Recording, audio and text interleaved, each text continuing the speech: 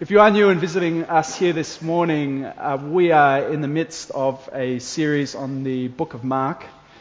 So if you do have your Bibles with you, if you could open up to Mark chapter 1, verse 12.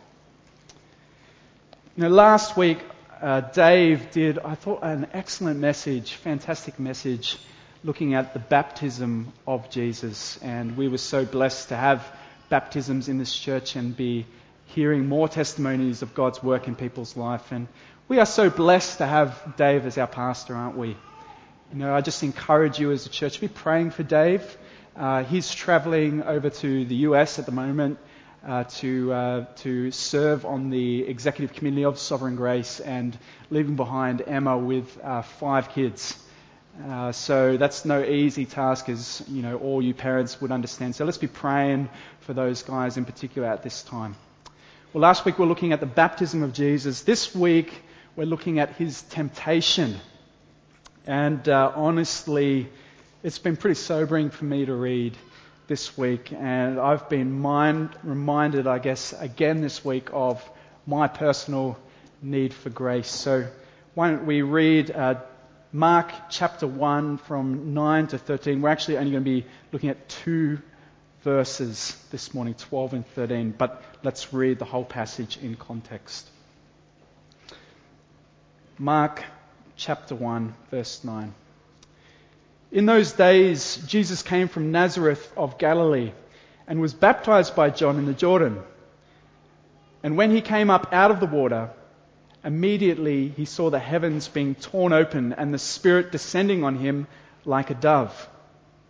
And a voice came from heaven, "You are my beloved Son. With you I am well pleased." The Spirit immediately drove him out into the wilderness, and he was in the wilderness 40 days, being tempted by Satan. And he was with the wild animals, and the angels were ministering to him. Let's pray. Lord, this morning we come before your word with a real need for grace. The grace of hearing from you again. The grace of seeing your Son a little bit more clearly again. And I pray you would help me this morning to preach your word faithfully. I pray it in Jesus' name. Amen. Sometimes you read a story that really just shakes you to the bone. And so it was for me just a few weeks ago reading in the Washington Post a story entitled "Billy Graham's Grandson Steps Down from Florida Megachurch After Admitting an Affair." Well, the article goes like follows. Billy Graham's grandson, Talian Chavijan, has resigned from his pulpit at Coral Ridge Presbyterian, a high-profile church in South Florida, after admitting he had an affair. He released the following statement to the Washington Post. "I resigned from my position at Coral Ridge Presbyterian Church today due to ongoing marital issues. As many of you know, I returned from a trip a few months back and discovered my wife was having an affair. Heartbroken and devastated, I informed our church leadership and requested a sabbatical to focus exclusively on my marriage and family. As her affair continued, we separated.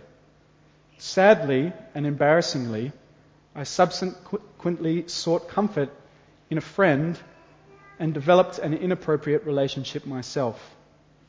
Last week, I was approached by our church leaders and they asked me about my own affair.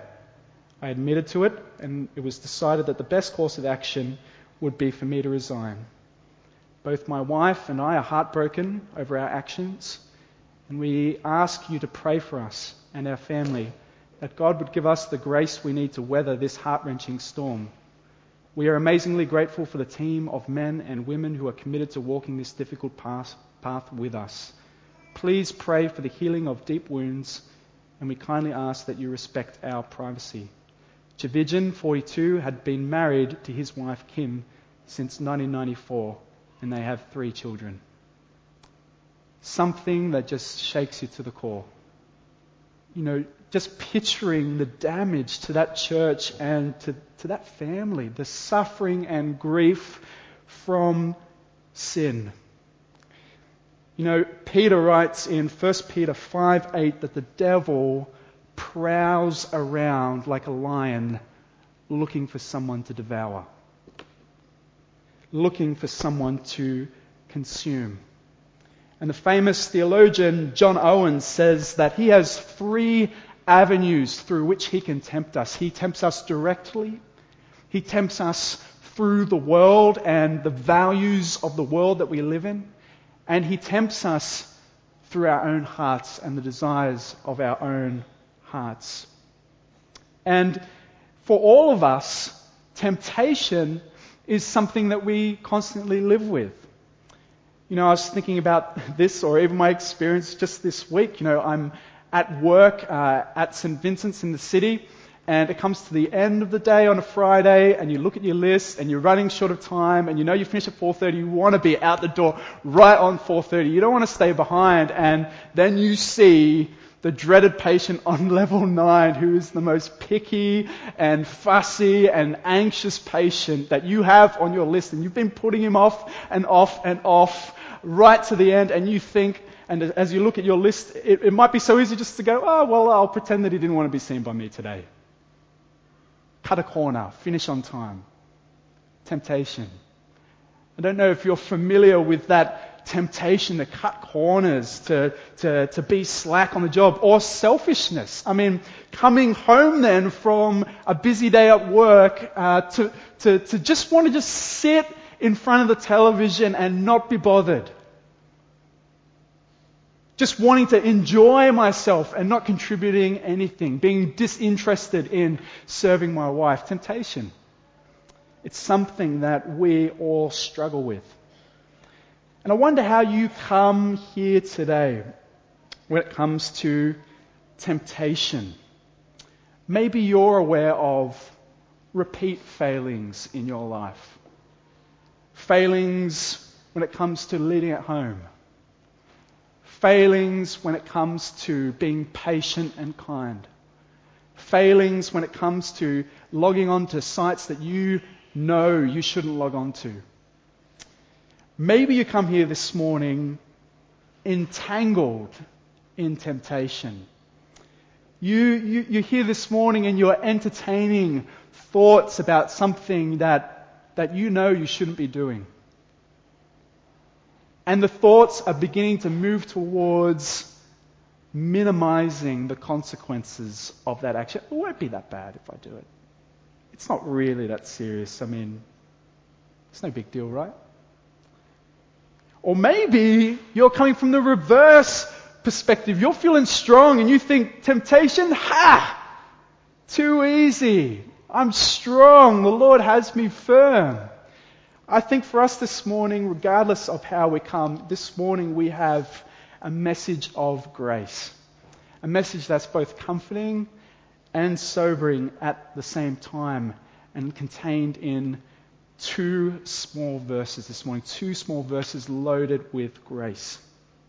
I've stolen the title for this morning's message from Jeff Percival because I couldn't think of anything better to call it. Tempted for us. And we'll be looking at really 3 implications of Jesus' temptation for us. 3 implications, but one real hope for me. And that is that we together would see that Jesus was tempted for us so that we might have hope amidst our failures. Jesus was tempted for us that we might have hope amidst our failures. Well, the first implication of Jesus' temptation this morning is that he has defeated the devil. He has defeated the devil. Just by way of context, as we saw already, Jesus has commenced his ministry, and we have this miraculous scene of the heavens being torn completely open, ripped open, and the Spirit of God descending from above onto Jesus. And it's one of the most powerful scenes in all of Scripture, one of the most spectacular moments in Scripture. And the voice of the Father, as the Spirit descends, comes from the heavens and says, "This is my beloved Son. This is my beloved Son." It's a quote of Psalm 2, verse 7. A psalm about the coming King who will rule and his enemies will be put under his feet. But the voice doesn't just say, "This is my beloved Son." He says, "With you I am well pleased. With you I am well pleased." Which is a quote from Isaiah 42:7, talking about the suffering servant of the Lord. So we have already, right at the start of Jesus' ministry, a clear identification of who he is. He is the promised King, and he is the suffering servant, all in one. This is the Messiah. And he's baptized. He comes to be baptized, and John doesn't want a bar of it, but Jesus says, "No, this must happen." And John baptizes him, and he baptizes him, and Jesus humbles himself to be baptized because he's come to identify with us. Isn't that a powerful message? That our Savior King, God himself, comes to us to identify with us.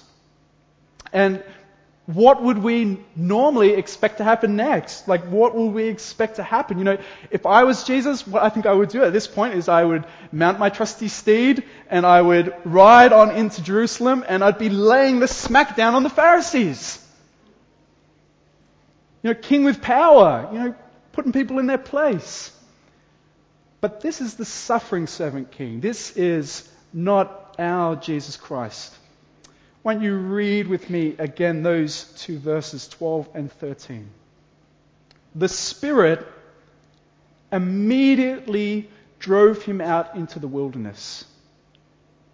And he was in the wilderness 40 days, being tempted by Satan." Immediately.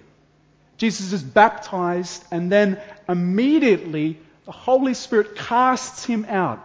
Jesus feels a strong leading of the Spirit moving him out into the wilderness. God the Father has purposed that Jesus would go straight from his baptism into the wilderness.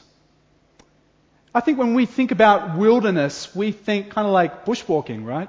We think, you know, blue mountains and, you know, the rainforest and nicey, walky, you know, like looking at the birds and things.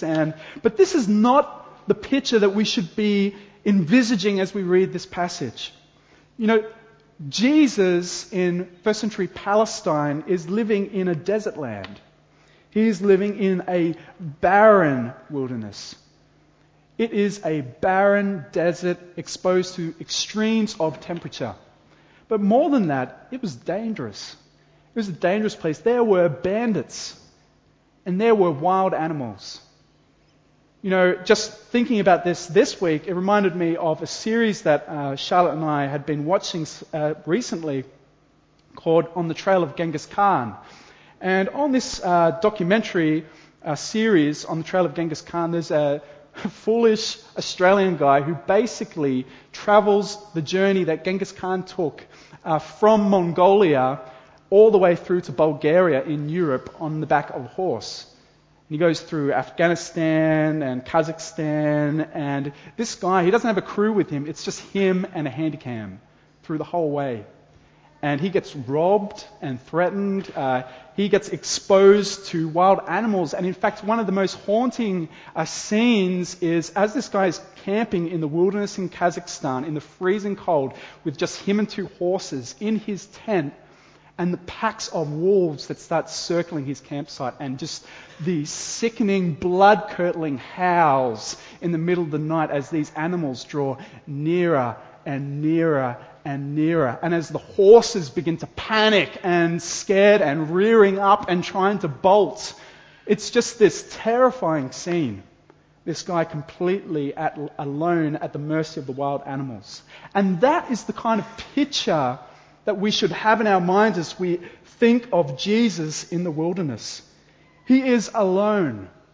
He is, by physical means, unprotected and exposed. This is a fearsome picture.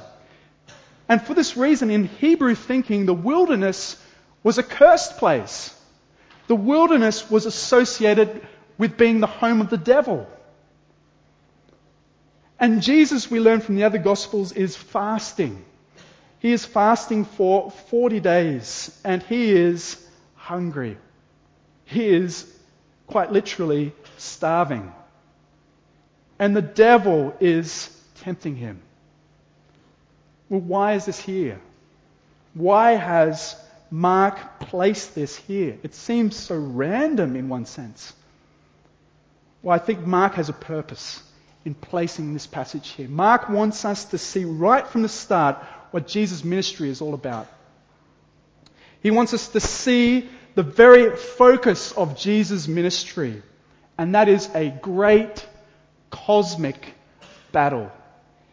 Jesus has come to fight a great cosmic battle. You see, the disciples will later be blinded by their culture. They're expecting Jesus to come and kick Roman backside. That's what they're expecting. They're expecting him to come in, kick the Romans out of Jerusalem, and re-establish God's physical kingdom. But Jesus has come for a much bigger battle. Jesus has come for this cosmic showdown. This is the Son of God versus Satan. You see, Satan in Hebrew literally means the adversary, the enemy. He is a created being that opposes the will of God. And Satan is the real target of Jesus' ministry.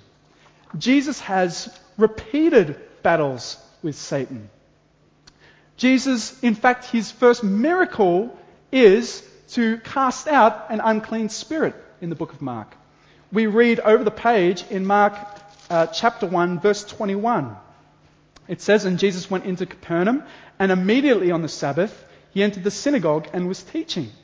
And they were astonished at his teaching, for he taught them as one who has authority and not as the scribes. And immediately there was in their synagogue a man with an unclean spirit. And he cried out, 'What have you come to do with us, Jesus of Nazareth? Have you come to destroy us? I know who you are, the Holy One of God.' But Jesus rebuked him, saying, 'Be silent and come out of him.' And the unclean spirit, convulsing him and crying out with a loud voice, came out of him." His very first miracle in the book of Mark is to cast out an unclean spirit. This is what we will see Jesus repeatedly doing. In chapter 3, Jesus is confronted with the Pharisees and the leaders of the Jews who are saying to him, "You're doing this by the power of Satan. You're casting out demons by the power of Satan." And Jesus tells this story where basically he says, "Look, a house cannot be divided against itself. A house can't be split against itself. I can't cast out demons by the power of Satan. I can only, therefore, cast out demons by the power of God." And what Jesus is implicitly saying is, if I'm working for God, who are you working for opposing me? The answer is Satan. The leaders of the Jews are seen to be, in the book of Mark, aligned with Satan. Again, in chapter 4, the parable of the sower. The first thing the sower does, he casts the seed and some of it falls on the road, on the footpath. The seed being God's word as it comes out, falling on the footpath. What happens? The devil, Satan, comes immediately down like a bird and snatches it away. There is this cosmic warfare. In chapter 5, what happens is Jesus heals a man possessed by a legion of demons. 6,000 demons. And he casts them out into the lowest of the low, unclean animals, into pigs. This great cosmic battle. The Son of God versus the devil, versus Satan. Again in chapter 8, at the turning point of Mark's Gospel, Peter rebukes Jesus for going to the cross, saying that he's going to die and lay down his life. And what does Jesus say to him? He says, "Get behind me, Satan." There is a cosmic battle going on in Mark's Gospel. A cosmic battle. And the cosmic battle is between the Son of God, God himself, God the Son, and Satan. Well, you might read Mark and think that the battle is Jesus versus the leaders, or Jesus versus Romans, or Jesus versus culture, but there is this great cosmic battle, Jesus versus Satan. Well, why is it here? It points to his coming victory. Jesus successfully resists the devil and continues his march towards the cross. He continues his march towards the cross with his one objective in mind, which is to lay down his life for us. You see, the Bible is clear in its message that we turn our backs on God. We rejected God. We said, God, get lost. I don't want anything to do with you. I want to be the master of my own destiny. But God wasn't satisfied with us choosing to reject him and deserving death. He came for us. He sent his Son for us. And here has God the Son come with one clear purpose: to lay down his life for us, to pay the price we deserve. And as he comes and as he resists the devil and as he walks along to Jerusalem, to Calvary, to die in our place, his great seeming defeat on the cross is in fact the greatest defeat of all, and that is of Satan, of the evil one. You know, Paul writes in Ephesians 2 verse 1, he says, "And you were dead in the trespasses and sins in which you once walked, following the course of this world, following the prince of the power of air, that is the devil, the spirit that is now at work in the sons of disobedience, among whom we all once lived in the passions of our flesh, carrying out the desires of the body and the mind, and were by nature children of wrath like the rest of mankind. But God, being rich in mercy, because of the great love with which he loved us, even when we were dead in our trespasses, made us alive together with Christ. By grace you have been saved." You know, friends, if you're a Christian here this morning, this word has something to say to you. In Jesus' resisting of the devil, we see the sign of things to come, the defeat of Satan. Satan has been defeated. You are freed from bondage to sin. We all were once in bondage, unable to choose anything but to turn our backs on God, and yet God has loved us and set us free. That is so good. You know, if you're a Christian, your deepest desire is to please God. And that is freedom. That is freedom.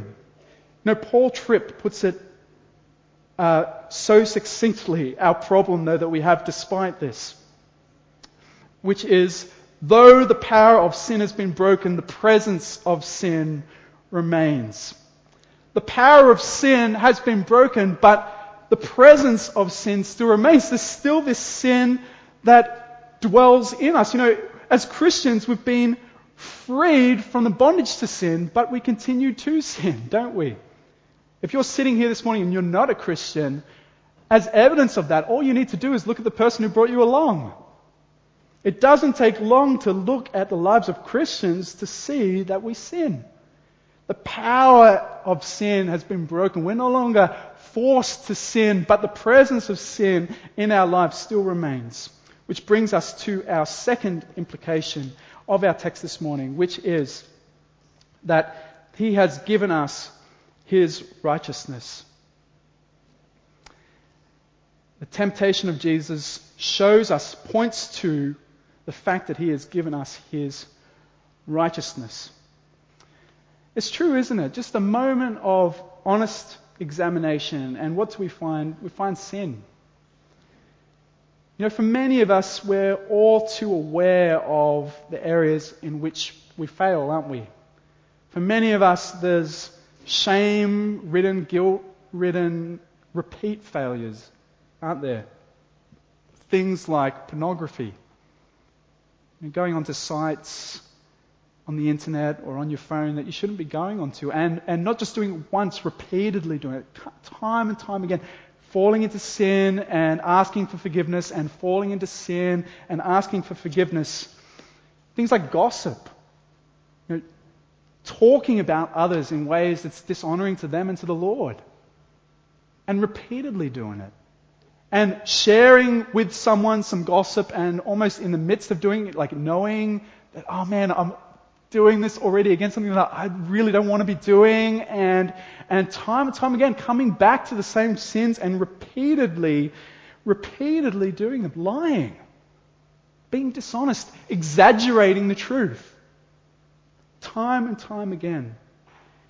You know, for me, one thing I constantly struggle with is getting up for devotions. You know, you wake up, it's a cold morning, my wife is with me in bed, and I think, should I get up and do my devotions? No, I'll just snooze for a bit more.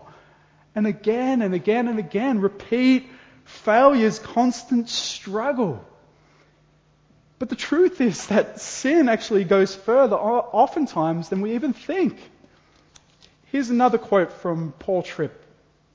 He says, evil doesn't always look evil, and sin often looks so good. This is part of what makes it so bad. In order for sin to do its evil work, it must present itself as something that is anything but evil.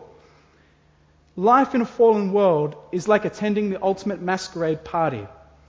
An impatient moment of yelling wears the costume of zeal for truth. Lust masquerades as a love for beauty.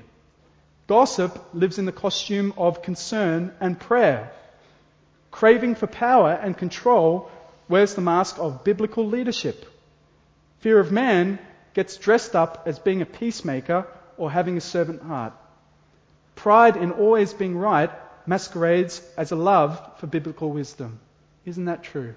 We so easily justify our sins and dress them up to appear like they're good things instead of evil. Our problem is often worse than we think. And the result is we can begin to think that God just puts up with us. He's forgiven us. Oh yeah, He's forgiven us. But there's a long list of forgiven wrongs. Like a list of things we've done wrong on a chalkboard with lines through them constantly.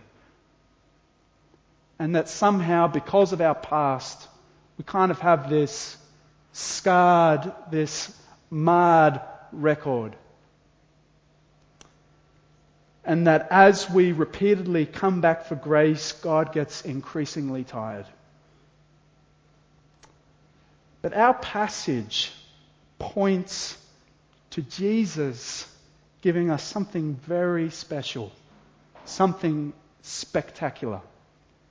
And that is His righteousness, His obedient life.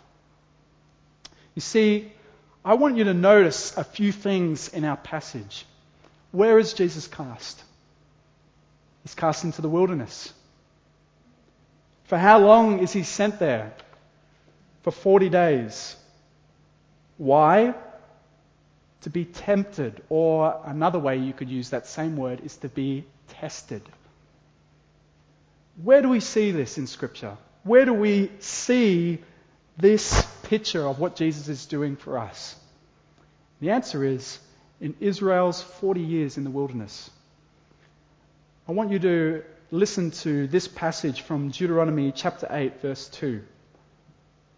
And Moses says this to the people of God. He says, "And you shall remember the whole way that the Lord your God has led you these 40 years in the wilderness."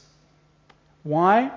That He might humble you, doing what? Testing you to know what was in your heart, whether you would keep His commandments or not. 40 years becomes 40 days for Jesus in the wilderness being tested. Israel makes an absolute meal of it. They are rebellious.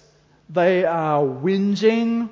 They are hard-hearted. Moses blames them 6 times for God being angry with him. And in one of my favorite passages, Deuteronomy 31, verse 27, Moses says to them, he says, "Look, I'm sick of you. If you're this bad while I'm here, how much worse are you whinging, rebellious people going to be after I'm dead?" He is completely exacerbated by this stubborn, rebellious people. And we see ourselves in this picture of Israel. We see ourselves prone to wander. Lord, we feel it. And Jesus comes and represents us in the wilderness. Except instead of rebelliousness, instead of wandering, we see perfection. Jesus perfectly resists Satan, following perfectly the will of his Father. According to the Gospels of Matthew and Mark, in one of the great understatements, they say, and he hungered. He was very hungry. But more than hungry, he was thirsty. He was tired. He was in a barren wasteland, and he was suffering. And Satan comes to him to tempt him. He tempts him. He says, Jesus, if you are the Son of God, turn these stones into bread. And Jesus resists him, quoting the very next verse from the passage we just read, Deuteronomy 8:3. He says, man does not live by bread alone, but by the word of God. Satan comes to him and takes him to the peak of the temple and says, if you are the Son of Man, jump from this. And Jesus resists him with Deuteronomy 6:16. He says, do not put the Lord your God to the test. Satan takes him then to a high mountain and shows him the kingdoms of the earth. And he says, if you will bow down and worship these, I will give you all glory and honor. And Jesus says, quoting again, Deuteronomy chapter 6, the Lord your God is one and you shall worship him alone. Away from me, Satan. He perfectly resists the devil. Satan comes to him and he says, Jesus, don't suffer and die. Don't go through agony. You don't need to suffer. Glorify yourself now. Enjoy praise and honor. Help people to see who you are. Enjoy comfort, not suffering. And Jesus says, away from me. He stands firm in the Father's will and lives the life we failed to live. He lives the life we failed to live. And as a result, Scripture teaches, we receive his perfect obedience. Friends, I want you to understand this. This is an amazing truth. This is one of the spectacular truths of the Bible. We receive his righteousness, his perfect obedience. 1 Corinthians 1:30, Paul says, and because of him, you are in Christ Jesus, who became to us wisdom from God, righteousness, perfect obedience, perfect justice, and sanctification and redemption. Paul again writes in 2 Corinthians 5:21, for our sake he made him who knew no sin, so that in him we might become what? The righteousness of God. Again, in one of my favorite passages, Romans 3:21-22, but now the righteousness of God has been manifested apart from the law. Although the law and the prophets bear witness to it, the righteousness of God, where? Through faith in Jesus Christ. For who? For all who believe. We receive God's righteousness, Jesus Christ's perfect obedience through faith in Jesus, through faith in him, and it's for everyone. Friends, this has amazing implications for us. This is an amazing truth for us. When God looks at your life, what he sees is not a list of forgivens.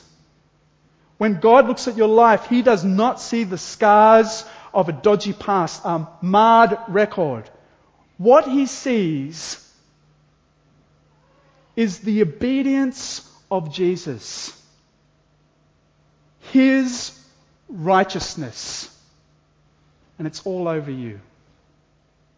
Isn't that amazing? Isn't that a spectacular truth? Well, in summary, in Jesus' temptation, we see his obedience, the righteousness which will become ours. Our third and final implication, he sympathizes with our weaknesses.